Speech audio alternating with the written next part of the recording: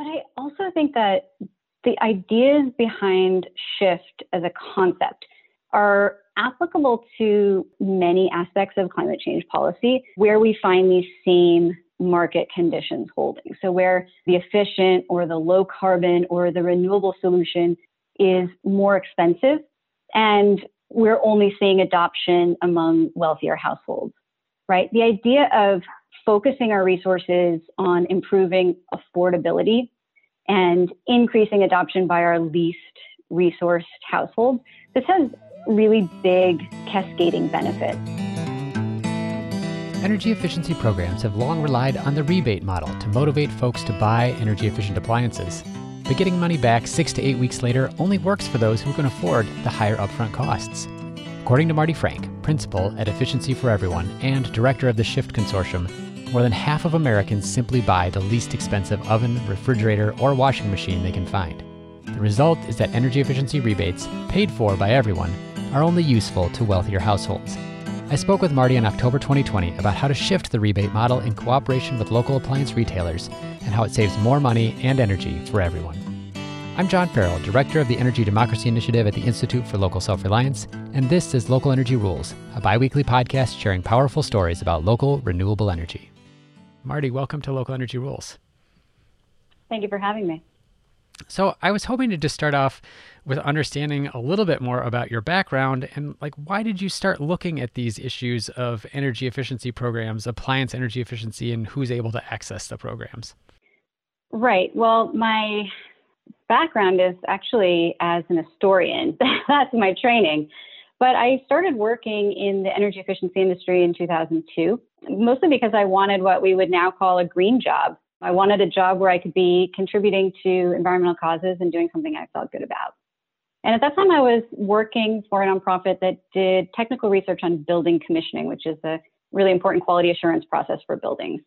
And a few years later, around 2008, after I finished my PhD, I switched over and started working as an evaluator. So the evaluators are the people who get called in often by the utilities and even more often by the regulators to examine how well utility energy efficiency programs have gone.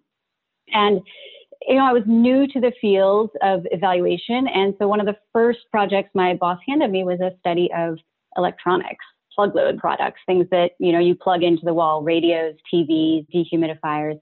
And as typically happens in consulting, you do one project on a topic and the next one comes in on that topic and they hand it to you again. And sure enough, that was something that I developed, I guess, kind of an expertise in.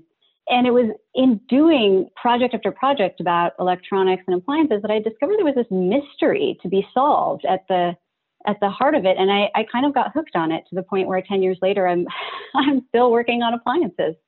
That's great. Thank you for some of that background. Now, one of the things that you have sort of helped pioneer in this journey that you've been taking on appliance efficiency is to identify new ways to make energy efficient appliances like clothes washers and refrigerators available to everybody. And I'm kind of curious, what was the problem that you needed to solve? What was that mystery? Why can't everyone just buy an Energy Star appliance, for example? I know they've got that label out there. What is stopping people from being able to buy something that's energy efficient?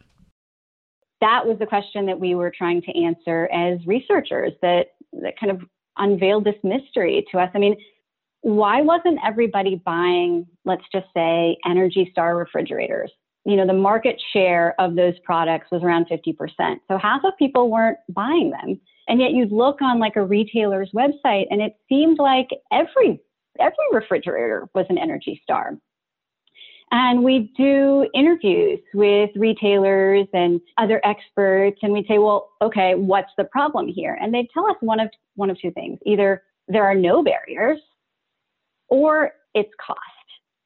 And over the course of that same period, I think I probably did around 100 interviews with manufacturers and looking for specifically technical opportunities, right? One of the things we uncovered was the opportunity to make more efficient voltage regulators, right? And the client got really excited about this idea. But I got something really different out of that research because with the manufacturers, when we were asking where are the opportunities to make things more efficient, sure, they mentioned, right, things like voltage regulators. And my follow-up question was always, well, why aren't you putting them in all of your products? Which are the ones that you're not putting them in? And they kept saying the same thing. And as a researcher, right, when people tell you things consistently, you're onto something. And what they were telling us was, yeah, we don't put them in the cheap ones. And so I started turning that question back on the retailers and the sales associates and asking them about the cheap products, what they call the opening price points. And they all said the same thing. Yeah, we sell a lot of cheap products. In fact, we call this the volume price points. And that was the point at which the mystery in what was a mystery in my mind, right? Why are half of people not buying something that is so widely available, right? And to which there seemed to be almost no barriers to entry. That turned out to be not a mystery to everybody in the supply chain, right? Who makes these products. It's the cheap ones. They sell in the highest volume. They're pretty much never efficient. And that, when we start to view these product markets through the lens of price, that explains what seem to be really contradictory findings, right? For half of people, the half that are buying the efficient products, the Energy Star products, there are no barriers. But it's the other half of the people who aren't buying them for whom cost is the primary barrier. And it turns out that looking at the market through this lens has really opened up not just a new understanding, I think, but really some opportunities for action. So I want to come back to that question of what action we could take to address this problem, but maybe just first to talk about what's the potential impact that we could have by making sure that everybody could buy a highly efficient appliance. So like you said, half of folks are already buying them and feel like there are no barriers. Half of folks are out there shopping for the cheapest appliance. How can addressing this problem help the buyers? Like, what is it that they stand to benefit from if they can buy an efficient appliance? But how can it help everyone? How can it help the electric utility, for example, that's serving up the energy to run these appliances? There's a couple of different benefits, and I tend to think about them as kind of like layers. So first layer is just, right, it's just energy savings. And for the buyer, honestly, at the individual product level, the energy savings are not huge.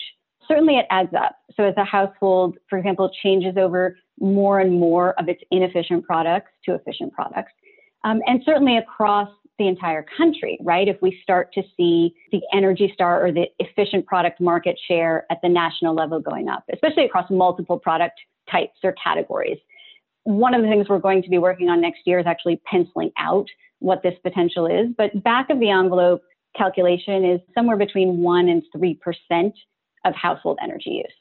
So on the one hand, this is not like the climate change silver bullet, right? It's not big enough for that. But it is what I think in the efficiency industry, we often call the low-hanging fruit, right? This is the easy stuff. These are the savings that are basically sitting out there waiting for us to come and get them. So that's one level. But there are other benefits to doing this that to me are just as important. And really, that's the ability to help catalyze a faster pace of change in the appliance industry. Because if we can use our utility rebates, we haven't talked exactly about how we do this with Shift, but if we can use them to drive up demand for efficient products in a really substantial way, and that helps drive down the costs of those products, then it starts to clear the way for our colleagues who do things like setting minimum performance standards, codes and standards, to start upping the requirements for all products. And that essentially locks in those savings that we've generated using a voluntary utility requirement. And then as we see the baseline requirements for efficiency go up, what we almost always see is we see manufacturers continue to innovate, right? And to push the efficiency characteristics of things like the Energy Star program even higher, right? And then we start the cycle over again, right? We start using our rebates again to continue driving demand and helping make these high-end products more affordable. I know I maybe put the cart before the horse in asking you about impact before explaining how this works, but let's talk about this Shift model. How does it make it easier for everyone to purchase an efficient appliance? Who's out there that's already doing it? This is the brass tacks, right? I've mentioned that the key insight that I had as a researcher was that the inefficient products that were still left out there are the cheap ones. And we now know, because of a research project that the Shift Consortium sponsors did, this year, we know who's buying cheap products, right? We know that these households have lower median incomes than people who buy more expensive products. We know that they have lower educational attainment. They're much more likely to have very low incomes under $50,000. We know that they're more likely to be people of color and renters. And what is the one thing, right, that they have in common? Because their demographics do vary. The thing that they have in common is that they're shopping based on price. They are resource constrained. And we also know that the incremental cost, the added amount that you have to pay to get an efficient product at these lowest price points is really substantial. And this was one of the biggest mind shifts that I went through when I started working on this is, we had been hearing from people actually in our own, in the energy efficiency industry, like, hey, you can get an Energy Star refrigerator or clothes washer at any price point. It might cost $50 or $100 more, but they're widely available. And it turns out that $50 or $100 is a lot of money for someone who wants to pay $450 or $500 for their appliance. That's a 20% incremental cost. And so the shift that we had to understand was that it wasn't the absolute dollar amount that we needed to be thinking about. It was that proportionate incremental cost. And so with Shift, we're using this understanding of the market to solve the problem that customers are having. And it's quite simply a problem of cost and affordability. So we do a couple of things that are slightly different than what you might see in a more typical rebate program. So the biggest difference with Shift is that we are very, very highly targeted and data-driven. We're using the retailer sales data to understand what baseline efficient models they are selling right now. And then we're identifying a comparable but more efficient product or a set of products. And then we're calibrating the amount of the rebate to the cost difference between the two. We can't always cover all of the costs, and sometimes we've found we actually don't need to cover all of it. The point is that we're trying to allow our most resource-constrained shoppers, our bargain shoppers, to upgrade to Energy Star or to the efficient product without having to pay more. It's important, too, to note that when you talk about like a traditional rebate program, it's not just that you're covering that incremental cost that might be smaller relative to the cost of the fridge. So if I buy a $1,200 refrigerator, maybe my rebate is $50. It's a very small portion of the cost of the refrigerator, but I'm also getting that money 6 to 8 weeks later. I'm not getting the money right there. I'm having to wait for it. And when you're talking about already price sensitive shoppers, the idea of getting that money back as a rebate later is probably not as successful as, for example, offering that money right there at the point of sale. Like you said, you've tailored it to the cost difference, but that's the other piece, is that you're actually offering it right there in terms of the actual price that person pays at the store, right? Yes. So we work directly with the retailers so that at the point of sale, at checkout, that dollar amount is taken off. And then the utility essentially trues up or pays back the retailer on a regular basis. So you're not waiting around and hoping, right, that your application was processed and that the check didn't get lost in the mail. But the other thing, John, honestly, is if you're paying $1,200 for a refrigerator, you're not going to get a Shift incentive. Because if you're paying that much, then there is no incremental cost to you for efficiency. And in all reality, you probably can't find a product or a refrigerator that is not efficient. When we started doing this work and for the first time kind of disaggregating the retail product assortments and looking at them not just as a whole, but by price point, the chart that you can draw is kind of astounding, right? Because you see, once you get to even just the mid-tier price points, which right now are around $600, $700, $800, the vast majority of the products out there, 70, 80% of them are already Energy Star. They're already efficient. But if you're down at the lower price points, we're talking at something like, 20%, maybe 30% of products. And so for these shoppers coming into the store, if you want to pay under $600, you've got maybe 5 models to choose from, if that. And you're going to be lucky if even one of them is efficient. It's the other problem that we are addressing with Shift. So I've talked about the affordability problem. And that is what we're addressing with the instant or the point of sale rebates in retail stores. But there's another problem. It's a much bigger problem. It's a much harder problem to solve. And the problem of affordability is kind of intertwined with this other problem of availability, right? So there are very few low-priced, efficient products out there for people to buy. And if you want to talk about like super efficient products, you will not find them at the lowest price points at all. And those two things are really closely related. So I have been referring to it as a vicious cycle. You could think about it also as a negative feedback loop. So, it's hard to say where it starts and where it ends, but low cost, efficient products are more expensive. And because they're more expensive, there's very little demand for them. Very few people buy them. And because there is very little demand for them, very few of them get designed and manufactured. And because the production is so low, that per unit cost is higher, right? And those things kind of continue to reinforce one another. And they will continue to do that unless we act, right? Unless we intervene in that cycle to kind of convert it right into a virtuous cycle. And so we're trying to do that with the incentives that we're offering at retail, but that alone is not going to increase. We don't think it's going to increase demand sufficiently to start increasing that availability. And so the other big kind of task that we have on our plate for the Shift sponsors next year is to work directly with the manufacturers to appeal to them and encourage them to start designing better rates of efficiency into their lowest cost products. We're going to take a short break. When we come back, I ask why there aren't more low-cost energy efficiency appliances, about the problem of getting utilities involved when they aren't operating appliance retailers, and how this model of energy efficiency stops leaving people behind. You're listening to a Local Energy Rules interview with Marty Frank, Principal of Efficiency for Everyone and Director of the Shift Consortium, about this new energy efficiency model. Hey, thanks for listening to Local Energy Rules. If you've made it this far, you're obviously a fan, and we could use your help for just 2 minutes. As you've probably noticed, we don't have any corporate sponsors or ads for any of our podcasts. The reason is that our mission at ILSR is to reinvigorate democracy by decentralizing economic power. Instead, we rely on you, our listeners. Your donations not only underwrite this podcast, but also help us produce all of the research and resources that we make available on our website and all of the technical assistance we provide to grassroots organizations.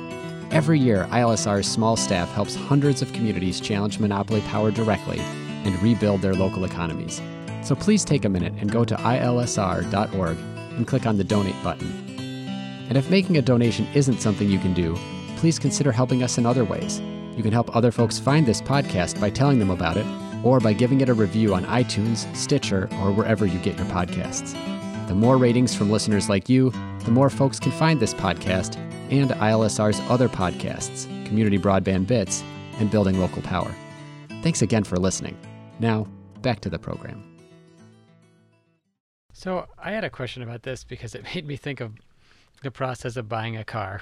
And our family has 2 cars, and one is like the very basic trim level, and the other one was like the medium trim level. And I just remember as we were shopping for the cars, you have these odd price jumps where it's like the medium trim level for the car will get you heated seats and like a leather steering wheel and that cargo net that you want in the back, but they're all combined together in a weird way. And so I'm just wondering, is part of the reason why manufacturers don't do energy efficiency in a low price product because they're trying to get you to pay more for an appliance anyway, because they got a better profit margin on that more expensive appliance? It's a really good question. I do not claim to understand how manufacturers think, not yet anyways, but what I can tell you is that there's really only one reason why these cheapest bare bones products exist. And like, if you picture a clothes washer, right? What do you picture? It's probably a front loader. Maybe it's like silver, it's got maybe some chrome or, bells and whistles on it. It's digital. That is not what we're talking about. Okay. The products that are being bought are being, sold every day in this country to 1/3 to 1/2 of all buyers. They are white boxes. Okay. They are almost indistinguishable from something you may have seen on the shelves 20 or 30 years ago. And these products only exist for one reason, and that's to serve our bargain shoppers, to serve the people who want to pay the least amount possible.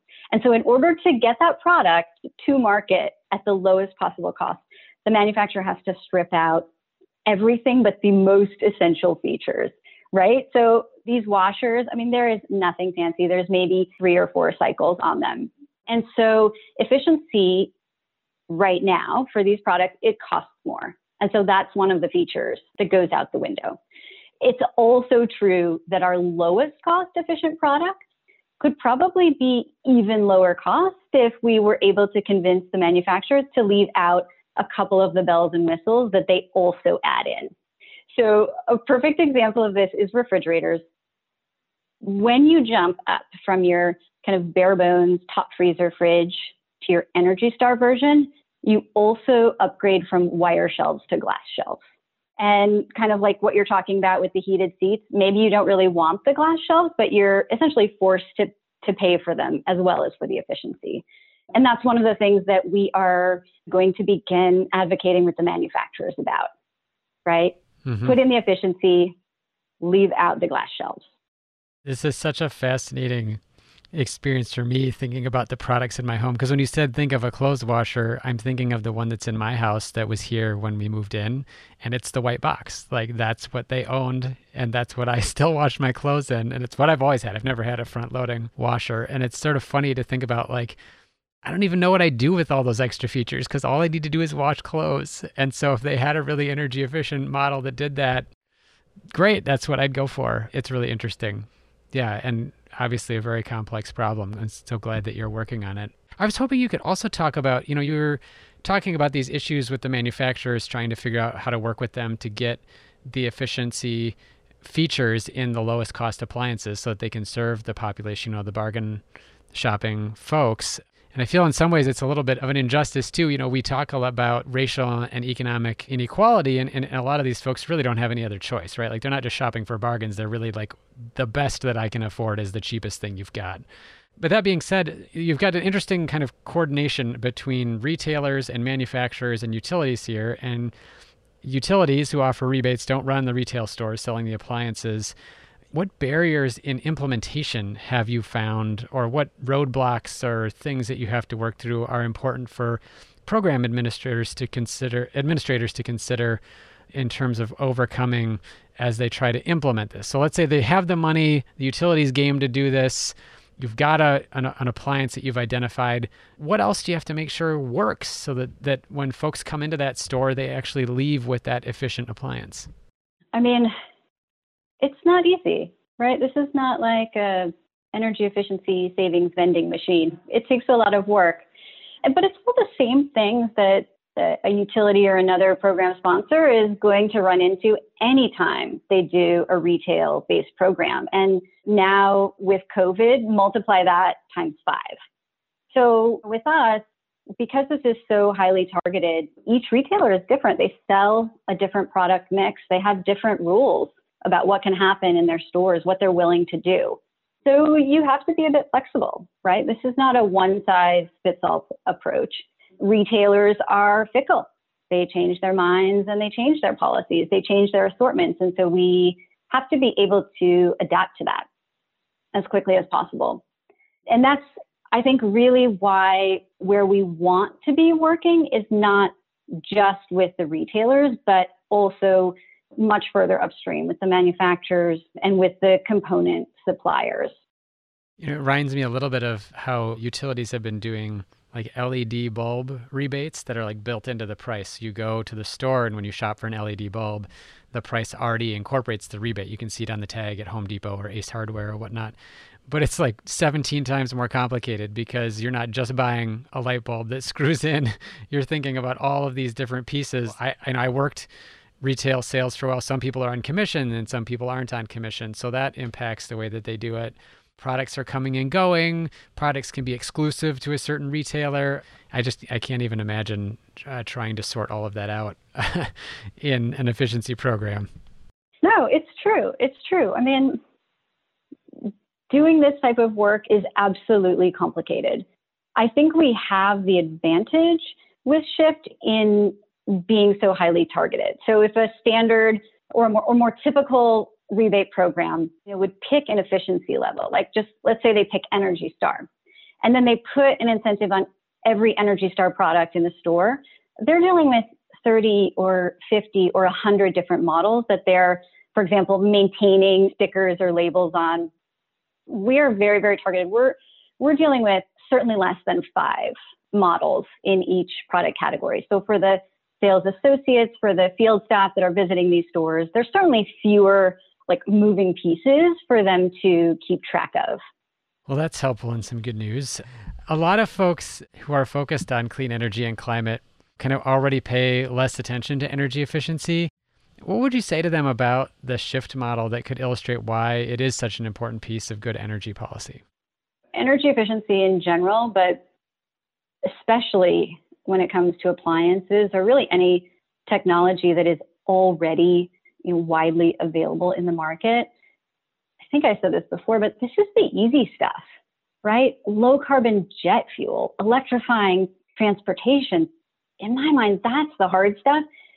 This efficiency, improving efficiency of appliances, this is the stuff we can't afford not to do, right? In this all hands on deck moment.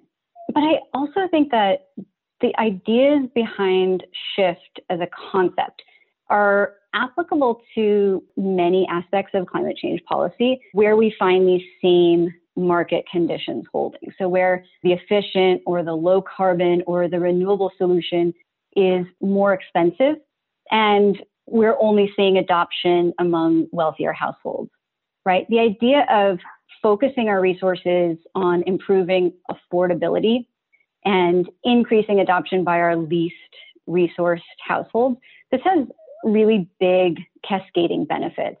And I think actually it's really the only way we solve the climate problem. We don't get to our emissions reductions goals by leaving out the third or half of the population who can't afford to make these changes on their own. And for me, when I look at it from that perspective, climate change isn't really an innovation problem, it's a diffusion problem, right? It's about getting the right things into each and every household. And, so it may be that using rebate to cover the cost difference between the two, maybe that's not always the right solution, right? It might not work for more expensive technologies like EVs or ductless heat pumps. But I think the shift perspective is to be asking that question of how do we cover the cost difference for the buyers, right? Maybe it's no money down, 0% financing. Maybe it's bulk purchases that help get these products, help get the cost down to the point where we can cover the differences. I don't have all the answers by any means, but I think asking these questions and looking at it from the customer's point of view, that's one of the ways that we get to new ideas about how to make these really important technologies affordable. I just think for folks who pay attention to stuff like solar, it's sort of the sexy climate technology. There's a great lesson there, right? Like 10 years ago, solar was super expensive, and it was places like Germany that said, we will pay what it costs to see this technology develop in order to drive down the price. And it was wildly successful. And really, that's what the shift model is about too. I love the way that you put this, that when we get in this ever third or half of folks who don't normally get to participate initially because of the price difference, that it drives down the price for everybody and it makes things available. So what a beautiful idea behind a very technical and sometimes complex seeming policy idea. I just really appreciate you laying it out in that simple way, because I think that the things that have been successful really follow that model. I appreciate hearing that. I think, one other thing I thought we should talk about Energy Star, and I think there's something else going on here, another potential benefit, and it's not something that I can describe in this kind of technical or statistical detail, but what I can tell you is that 2 numbers to me are really important. And one number is 91%. That is the proportion of people who know the Energy Star brand, right? And that's like, okay, let's just say it's nearly everybody. And then there's this other number, and that's 44%. And that's the proportion of people who say they've never bought an Energy Star product, right? So here you have potentially one of the most valuable brands ever created by the federal government, of which everybody is aware, but somewhere near half of our population has never been able to benefit from. And I think about the comment from one of the participants in the Shift Consortium's customer insight study, who did buy an appliance at the lowest price point and did not buy an Energy Star product. And, she said, energy efficiency, that would be great to have, but I can trade that off if it doesn't fit into my budget. And so I think the other benefit that we're talking about providing to people is access to something that they are aware of and that they value, but that they have never been able to obtain before. That is great. And I really appreciate you joining me to talk about the Shift model, Marty, and how we can help folks like that have access to energy efficiency because of its widespread benefits for everybody. So thank you so much. Thank you. Thank you so much for listening to this episode of Local Energy Rules with Marty Frank, Principal at Efficiency for Everyone and Director of the Shift Consortium, discussing an innovative shift in how to sell energy-efficient appliances, combining better financial incentives with better coordination with local appliance retailers. On the show page, look for links to Marty Frank's 2016 article for ACEEE and her deeper dives into how energy efficiency programs work. On our website, you can also find ILSR's research on inclusive energy financing, a crucial partner policy to make home energy efficiency improvements accessible and affordable for everyone. Local Energy Rules is produced by myself and Maria McCoy, with editing provided by audio engineer Drew Birschbach.